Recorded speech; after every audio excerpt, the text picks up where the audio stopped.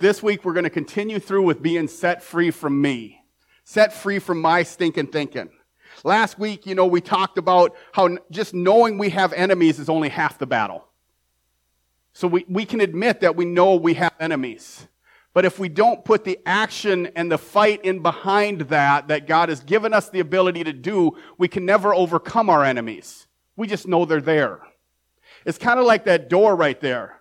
I know it's there, but if I ain't smart enough to push it open, I'm going to run my face into it. Okay, let me do it another way.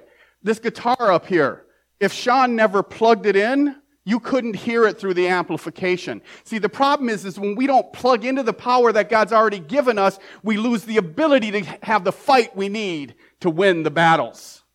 See, set free from me isn't about you trying harder. It's about you surrendering more. See, that's the key. See, and then how many of y'all grew up going to church camps? Some of y'all did? Remember the story of David and Goliath? Because they taught it at every youth camp ever invented. Everybody has heard the story of David and Goliath. How many of y'all remember said it's all you picking up that stone and trying harder and winding up that sling and you throwing? No. Here's a revelation for y'all. Jesus is David in that story. You are not David. Jesus has already beat the giants in your life. See, we just got to connect. We don't have to pick up a stone because my stone ain't ever big enough to beat my giants. But Jesus has already done it. Jesus did it when he went to the cross for us. See, we talked about how we have to overcome our old habits, our old thoughts. Those 7 weapons of self-destruction that we started talking about last week were shame, uncontrolled thoughts, habits, fear, hopelessness, unforgiveness or offense, and insecurities. And last week we started covering those first 4. We started covering how we need to flip the script in our minds, how we have to change the question from the why's and the what's going to help me get through this to the who's already helping me through it. We got to remember we have somebody who's walking with us, who said he'd never leave us or forsake us, who said he'd always love us and forgive us, who said he'd walk around you, behind you, in front of you, and beside you. And that's what Jesus does. So it's not what do I need to do, it's this is who I'm walking with. And he's going to walk with you through it because Jesus has already won it. See, stop trying to overcome your giants on your own. And understand Jesus has already overcome your giants. And your giants are anything you struggle with. They don't have to be big things. They can be little things. And that's why last week when we talked about how do we overcome shame, I remind myself what Jesus did. How do I overcome that shame, that guilt, that self-image, how do I overcome that? I remember Jesus went to a cross to die for me when I didn't deserve it. And I can overcome that stuff. I can start stepping out in faith. I can start growing. Because it's not about me. It's about him. It's not about how good is Gene. It's about how great Jesus is. And see the beauty of that. And Paul does talk about it, and I can't remember where. But he says, if people are excited and people are talking about me, thank God.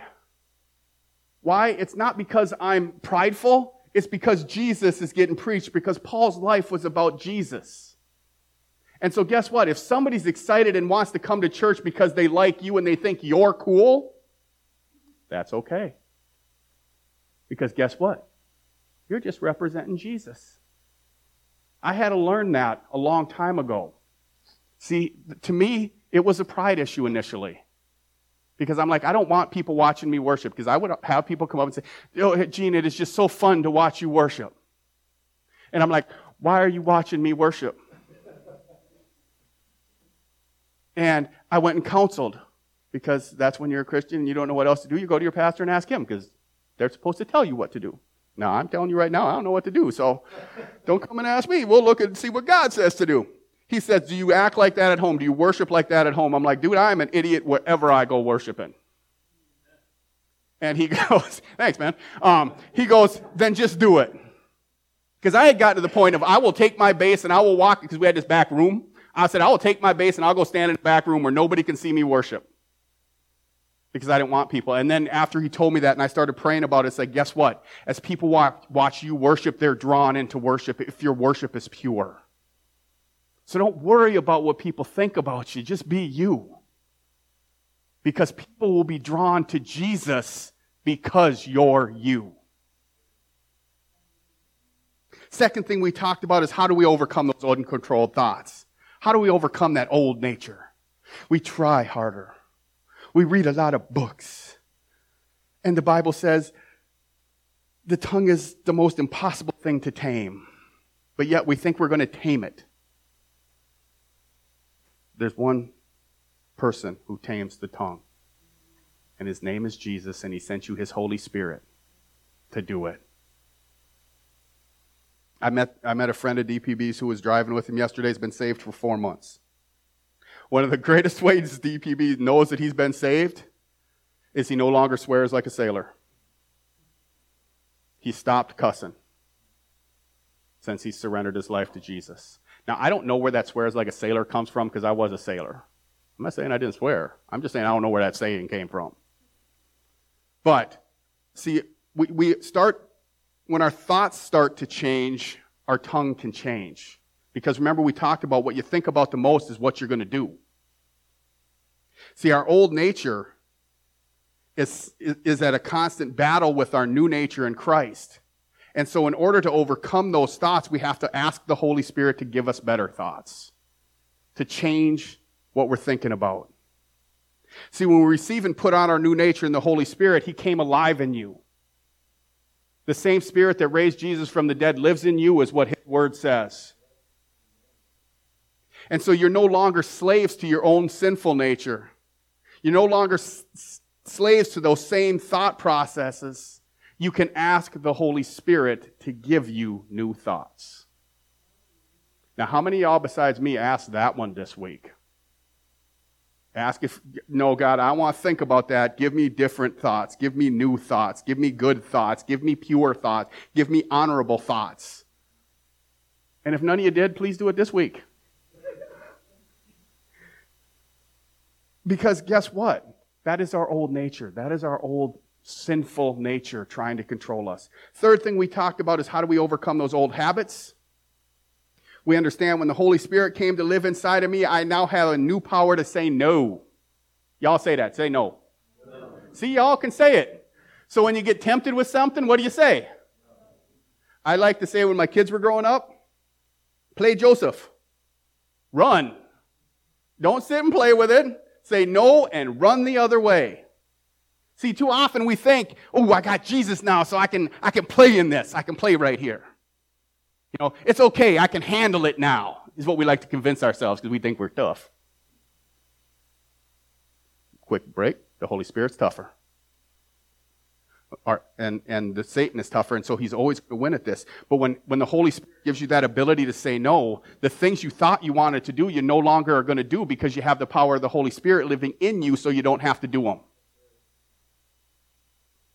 See, those daily things, those are things we have to do on a daily basis. When those old thoughts, and they will come in, I don't care how long you've been saved, what you've been tempted with when you were unsaved is what you're going to be tempted with when you're saved. They are going to come back, but the Holy Spirit says we can overcome them when you stay connected to the vine. See, we got to stay connected. We can't think this is about what I can do. And when the Holy Spirit gives us the strength to say no to the things that aren't profitable, He'll help us say no to the things that will distract us from our future. Because how many of you do you know your old habits, your old thought processes, and your old shame and guilt are stopping you from becoming who God's called and created you to be? I'm telling you, that is some good preaching. Y'all should say amen to that one. God is a God of transformations. He's not a God of second chances. He's a God of new beginnings. The old has passed away. It says the new has come. That is what His word says. So if you don't like what I said, blame Him. I'm going to give you a tip. You ain't winning that one, but you can argue all you want saying, I can do this. And God's saying, no, you can't. That's why I sent my Holy Spirit to live inside of you. That's why we need him. The fourth thing we ended off last week was overcoming fear. The greatest way to overcome fear is turn your thoughts to the Father. When you turn your thoughts to the Father, what does it do? It reminds you whose family you're in. You got the creator of the universe. Says, I'm your Father. In fact, Sean wrote a song not long ago on that. You call me, we're your children, and we call you Father. How many of y'all did that this week? Just sat with God and said, thank you, Father. I'm in the family. Temptation came, you said, this is who my daddy is. My daddy took care of all of this. My daddy sent his son to the cross to die for me, so I don't have to listen to you anymore. See, they all work together, but they all are apart from you. They're about what God's done. See, it's not about willpower. It's about spirit power living in you. See, I'm no longer under that old contract. I'm no longer under that contract. And because, I don't know if any of you guys are sports people, but it seems like they're constantly reworking contracts for all these players and everything else, trying to figure out how to pay them more or try to figure out how to keep people and how to let people go. See, God reworked your contract not to bring more people in because he wants you to bring more people in, or because he doesn't have enough to keep going. He got more than enough to take care of everything you need. He reworked your contract so you can now enter into the presence of the Father because of what Jesus did, not because anything you could do. And that's why our fear, we turn it to the Father. Say, yeah, but God, you don't know what I'm dealing with. I love that statement, honestly. God knows everything. Just to let you all know. What would Jesus do if he was here? Well, he is. So don't even ask that question because he's already walking beside you. DPB, again, I told you before, when we were up at Teen Challenge in Brainerd, so guess who's going to go into the bar with you when you go into the bar after you're saved? Jesus. Because he said, I'm never going to leave you. I'm never going to forsake you. So whenever what you're walking into, guess who's walking with you? Jesus. Oh, I saw some long faces on that one. Some of y'all don't like the fact Jesus went with you this week, huh? We all there. And that's why he died. See, don't feel guilt or shame about that. Because none of that matters. Because Jesus took the penalty for that. We get to live in the freedom of a new Father. So today, the first thing we're going to talk about, those last three weapons we're going to talk about today, is the first one is to overcome hopelessness. We live in a world today that has a ton of hopelessness. They don't know what's next. They don't know what's coming next. And in Romans 8:17 and 18, it says it this way. And since we are his children, we are his heirs. In fact, together with Christ, we are heirs of God's glory. But if we are to share his glory, we must also share in his suffering. Yet what we suffer now is nothing compared to the glory that's coming. So if you want to overcome hopelessness, we got to refocus on the long term, not the short term. Now see, as Christians, we should win this one hands down. Because what do we always talk about? Eternity. We get to live with God in eternity. But what do we focus on? My problems today. What I'm going through today. See, when we can shift our focus to the long-term goal of eternity, it takes the weight and the burden of hopelessness today and puts it in its proper perspective. See, we can't miss this one. It seems like it might not make much sense. Some of you are going through some stuff today. There's that thought process of I'll change this or I'll change that when I get older.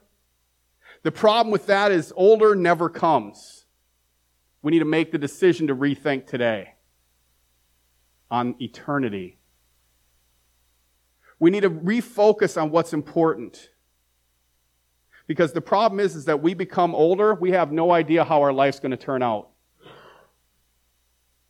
I have never met somebody who struggles with an addiction who started that addiction saying, I'm going to be an addict.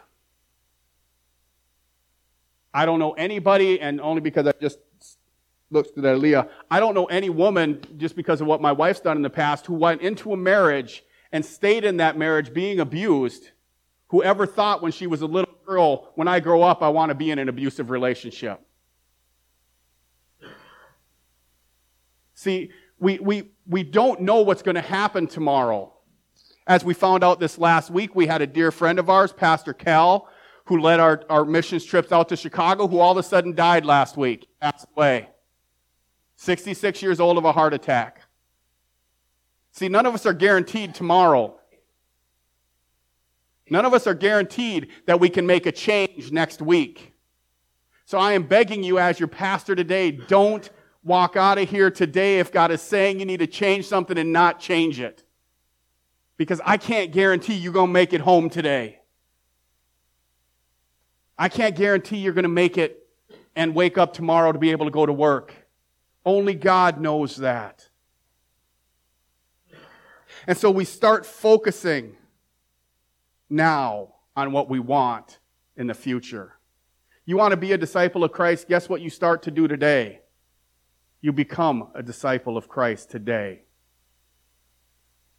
You can't wait until everything's right, because ain't none of it ever going to be right. And Sunday mornings in this church are a great example of that. We can have everything set up where it should work properly. And the minute we start to do anything, everything falls apart. So if you're waiting for it all to be just right, it ain't going to happen. Just start. You know, the journey of 1,000 miles starts with what? The first step. So just start to make the change. Again, remember, God's not looking for you to be perfect. He's looking for you to be progressing. Are you growing? Paul is saying here, he's like, yeah, but you know what? It's not always easy living for Christ. Because it's not. You'll lose friends. Some family members may look down on you. You may have to walk away from some things that you thought were important. And that's where we talk about next week, about making those hard changes and why they're important. But the benefit, the long-term benefit of turning it around today is your future with Jesus in heaven.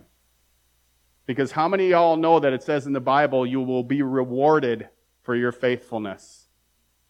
How many of y'all want some rewards from God? Oh, heck yeah, sign me up. Where I get that one? If you want them, he says, you got to be faithful. You got to be obedient. You got to trust me. And so we focus on what God wants. Paul says the long-term benefit it bypasses any pain you're walking through today. You know, as I've talked with people and counseled with people about businesses and different things like that, you know, again, if you want to see something, say, in 5 years, you got to start doing the small things today that are going to get you there.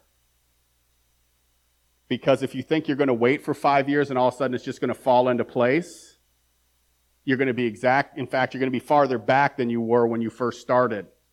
Because you have to be constantly moving forward. There is no neutral in life. You're either moving forward or backwards. And so I don't care if that step is only that, you know, okay, I made it a hair ahead today. You're still moving forward. Don't judge yourself. Let God just continue the journey with you. The second thing we want to look at today is how do we overcome that unforgiveness or that offense? The way we do that is we have to remind myself that God is good and in control. How many of y'all remember the story of the cross? Or you've seen the movie The Passion? Did it look like God was in control? Not a chance. Everything the disciples thought was true about Jesus was being shoved in their face as being a lie, because the man who they thought was the Messiah was getting crucified on a cross. But do you know, if you keep reading your Bible, it says that was God's plan all along? He had never let up control. It wasn't the Romans that crucified Jesus. It wasn't the Jews that crucified Jesus. It wasn't even my sins that crucified Jesus. It was the Father who crucified his Son so he could have a relationship with you. I know, does that not sound crazy? And why? Because he loves you that much.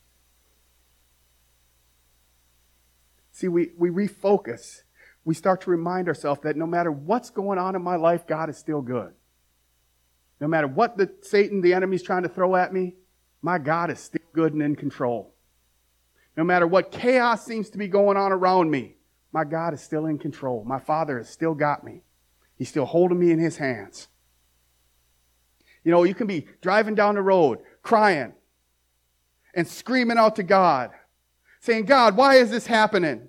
And then you shut up for a second and he says, is your problem bigger than me? And you say, no. Okay, that's what I did. You may not have done that. Some of y'all need to do that. And realize your problem is not bigger than your God. Your God is still good. No matter what you're walking through, your God is still good. And guess what? He says, I can make all things work for good for those who what though? Who love Jesus. So he puts a prerequisite on it. He doesn't say, if you're a sinner and want nothing to do with me, I'm going to make all things good in your life. Now good things happen because his word also says, guess what? He makes the rain come down on the evil and the good. And thankfully, I am not God, so I don't have to make that call. That is his job. So I'll watch my own bobber and run my own race and do my job, which your job is the same thing. Follow Jesus. That's what we're called to do. As we read in through Romans 8:19 through 25, we see Paul starting to describe everything in this world that's broken. He's describing how life is hard, how life is tough. From how every animal, every plant, every person is living in a broken, sinful world. Doesn't matter what's going on, everything's broken. Like that old Kenny Wayne Shepherd song, everything's broken. See, Paul says that the result of living in a broken world is pain. And its end result, if we are not careful, turns to bitterness. And when we look around and we start seeing others and we start seeing how people have better things and how we see people have things that we want and how we see people who have better jobs and how we see people who start to get that raise that I should have got and they get promoted when I should have had it because I am a better worker than they am, guess what has creeped into my heart? Bitterness, resentment, offense. Poor woes me. Why don't I get that? And my focus is now shifted from the goodness of God to the sorry for me. Why can't my life be better? Why can't I have those things? See, the quickest way to kill being content in your life is start to compare your life to other people's lives. Comparison is the quickest way to kill contentment that Paul talks about. When Paul says, I've learned to be content in all things, whether I've been rich, poor, starving, beaten, shipwrecked, drowned, all kinds of stuff that he went through. I've learned to be content in all things, he said. Why? Because I know Jesus is with me and God is good. That's why we can have joy in situations that normally you couldn't have joy in. See, when we start to think life is unfair, again, I want you to think about Jesus went through on the cross for you. Did that seem fair? Dude, never sinned. All he did was heal people, help people, and bring good to people. And he got crucified for it. I would say his life wasn't fair. Mine's not that bad. But see, we want to think our life is unfair, but we forget, again, going back to that very first one, to remember what Jesus did. In Romans 8:26 through 32, we're going to look at quickly 6 ways that Paul talks about getting over bitterness, resentment, anger, and regret. I put them on your sheet for you. This is where I start getting bogged down and when I was writing my message. See, the first thing that happens when we come to Jesus and we put God first and we say, okay, God, you're still good. God, you're still in control. You can help me. So how are you going to help me, God? The first thing he tells us is that the Holy Spirit is praying for you. How many of y'all know God is praying for you this morning? Yes, we read Jesus is at the right hand of the Father interceding for you. The Holy Spirit is living inside of you. Now, we have to remember those are all three gods. God the Father, God the Son, and God the Holy Spirit. They are that one triune God. And it says the Holy Spirit is going to pray for you. The Holy Spirit is going to be with you, and he will help you. It says in 26 and 27, in certain ways we are weak, but the Spirit is here to help us. For example, we don't know what to pray for, but the Spirit prays for us in ways that we cannot put into words. All of our thoughts are known to God. How many of y'all excited about that one? God knows all your thoughts. Even right now, you think I'm talking too long. He knows that thought. But he knows all your thoughts. They're all known to God, but he can understand that, what you're going through. And he says, what is in the mind of the Spirit prays for God's people. So what's in your mind, God already knows. He knows what you need help with, and he knows how he can help you. So the Spirit is praying for you today. The second thing it says is God is always at work, and he's always using it for good. Romans 8:28a says, we know that God is always at work for the good for everyone who loves him. So even if you don't think you deserve it this morning, he says you do deserve it because of what Jesus did. See, it's not all good, but God can use it for good. The junk I went through in my marriage, God has used today to help other people in marriages. Was it good at the time? Nope. Didn't like it at all. But he has helped me walk through that, so guess what? Now I have a testimony from the test to help other people prepare for their test. And that's what God does. He's always at work. This next one I love, and it's a passion of mine that I want you guys to get this morning. Romans 8:28b and 29 says, they are the ones God has chosen for his purpose. And he has always known who his chosen ones would be. He had decided to let them become like his own son. So his son would be the firstborn of many children. Now that is just mind-blowing. Do you realize this morning you are chosen? You are chosen by God to be like Jesus as you follow him. How many of y'all remember growing up, and some of y'all still in school, so this might still work, and you're hoping to not be the last person picked when you were playing dodgeball or kickball or something? You were hoping you'd get chosen, right? Well, guess what? This morning, the creator of the universe has chosen you with the number 1 draft pick. You are that important to him. And like I said, that to me is it just blows my mind.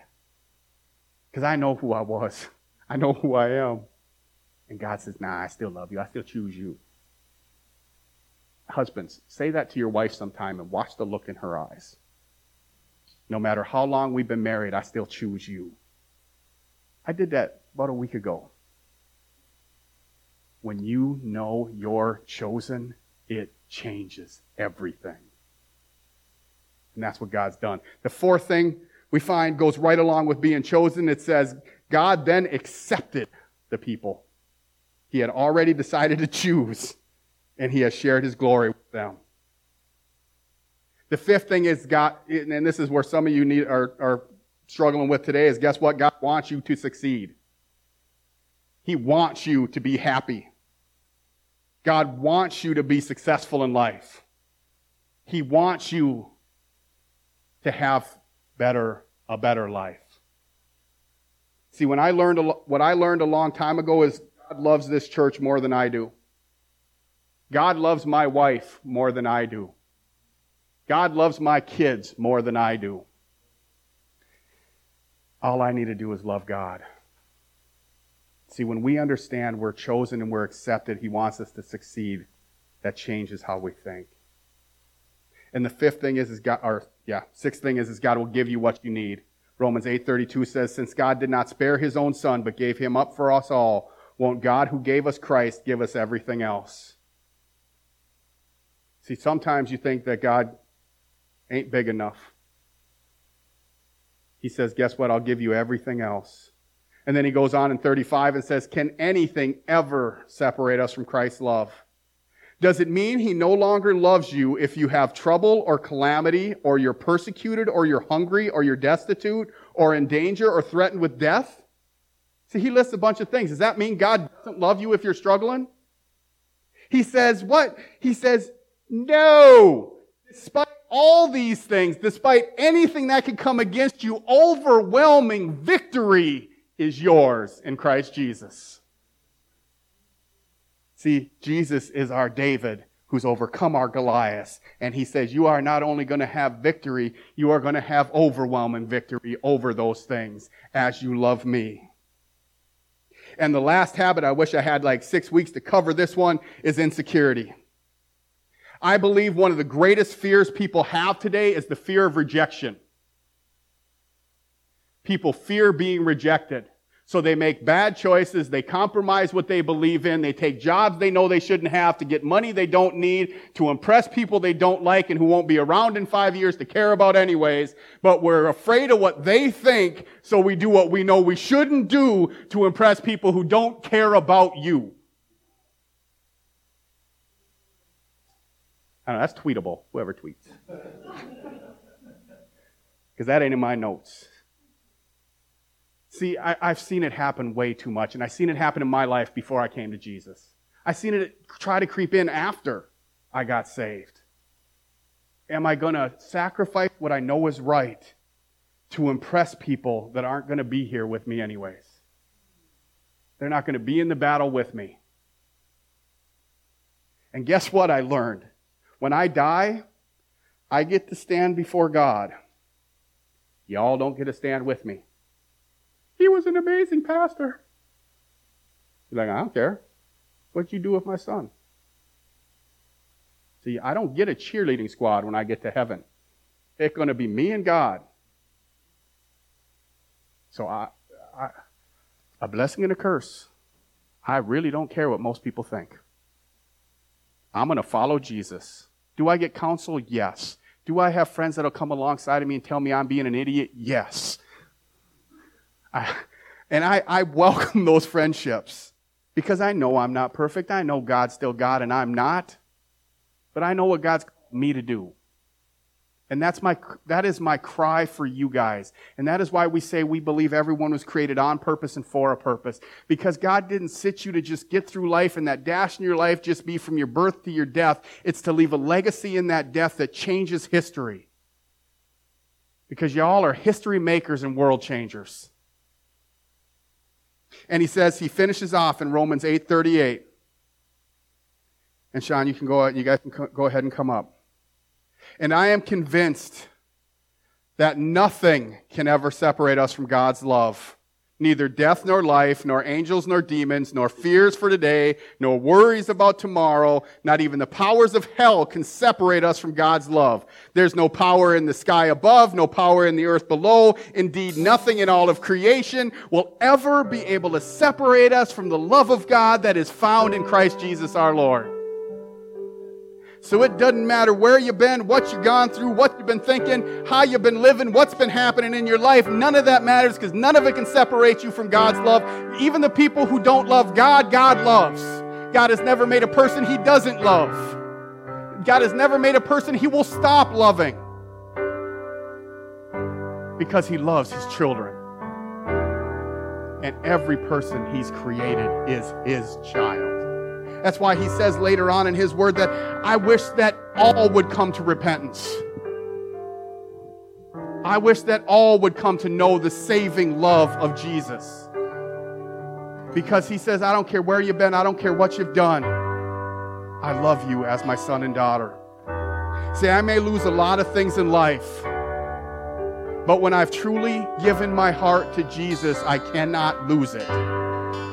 Now, this is the danger in that statement that I want you guys to understand this morning.